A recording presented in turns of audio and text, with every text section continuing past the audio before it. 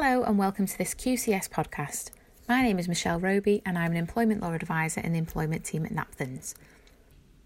In this podcast, I'll provide an overview of what high-functioning anxiety is, the common symptoms, possible causes and ways in which someone suffering with anxiety can get help and treatment.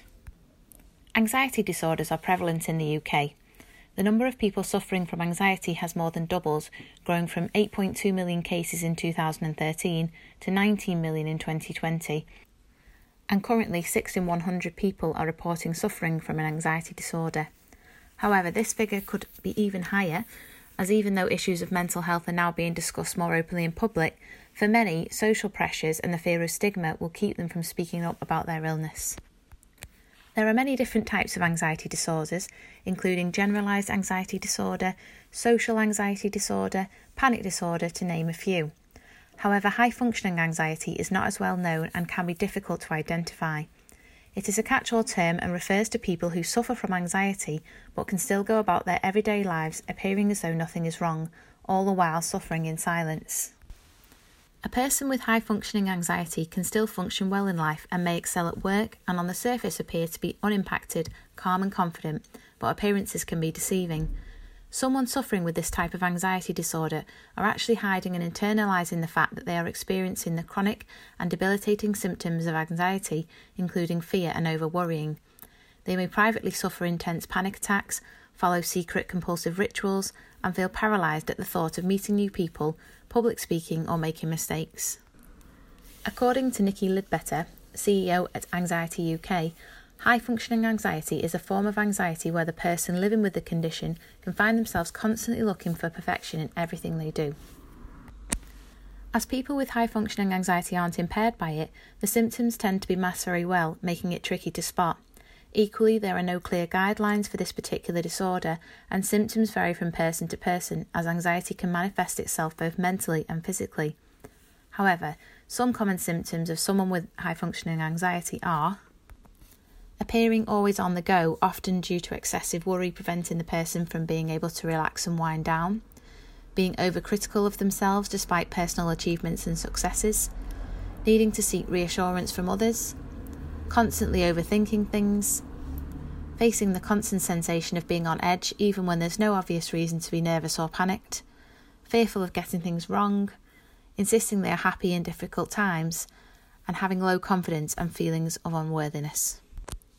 A person may also suffer physical symptoms including nausea, dizziness, heart palpitations, migraines, stomach issues, and high blood pressure and fatigue. The symptoms can be similar to generalised anxiety disorder, with both conditions characterised by anxious thoughts and worry. However, the key difference with high-functioning anxiety is that the symptoms do not impact the individual's daily functioning. High-functioning anxiety propels the individual forward rather than leaving them frozen in fear. Generalised anxiety disorder may inhibit people from completing daily tasks and functioning in social settings, but high-functioning anxiety affects people in the opposite way. Sometimes it can also be present with co-occurring disorders and complications such as depression, eating disorders and substance abuse. Though the exact causes are not fully known, researchers believe anxiety disorders most likely occur due to a combination of factors such as genetics. People with a family history of anxiety disorders or other mental health conditions are more likely to develop anxiety. Exposure to stress. Experiencing stress or trauma can trigger anxiety. Other health issues. Certain health conditions such as a thyroid disorder, heart problems or irritable bowel syndrome can trigger or worsen anxiety symptoms. Substance or alcohol abuse. Misuse of drugs or alcohol can trigger anxiety.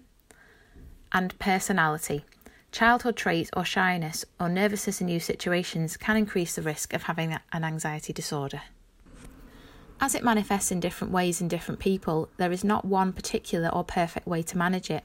However, research has shown some effective methods are to ask for help. Talking therapies play a vital role in the treatment of anxiety.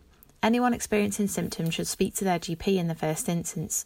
A GP can make a referral for cognitive behavioural therapy, which involves working on things such as misperceptions the person may have about their abilities and self-worth, guilt or embarrassment they may be feeling. A GP can also make a referral for psychotherapy, which can help with learning new coping skills. Tell people they trust that they are struggling and start building a support network. Consider whether medication can help.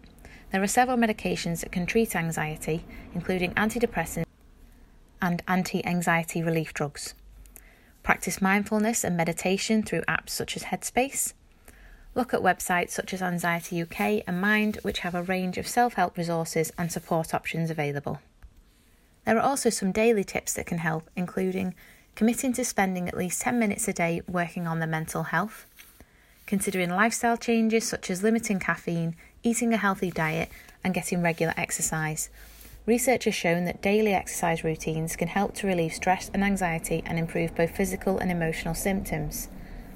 Practicing breathing techniques, investing in self-care and being consistent with a routine, engaging in slowing down activities such as walking, yoga, and anything creative is said to shut down the anxiety response in the brain. Having a good sleep schedule, focusing on stopping punishing themselves. Thanks for listening to this QCS podcast. I hope you found it useful.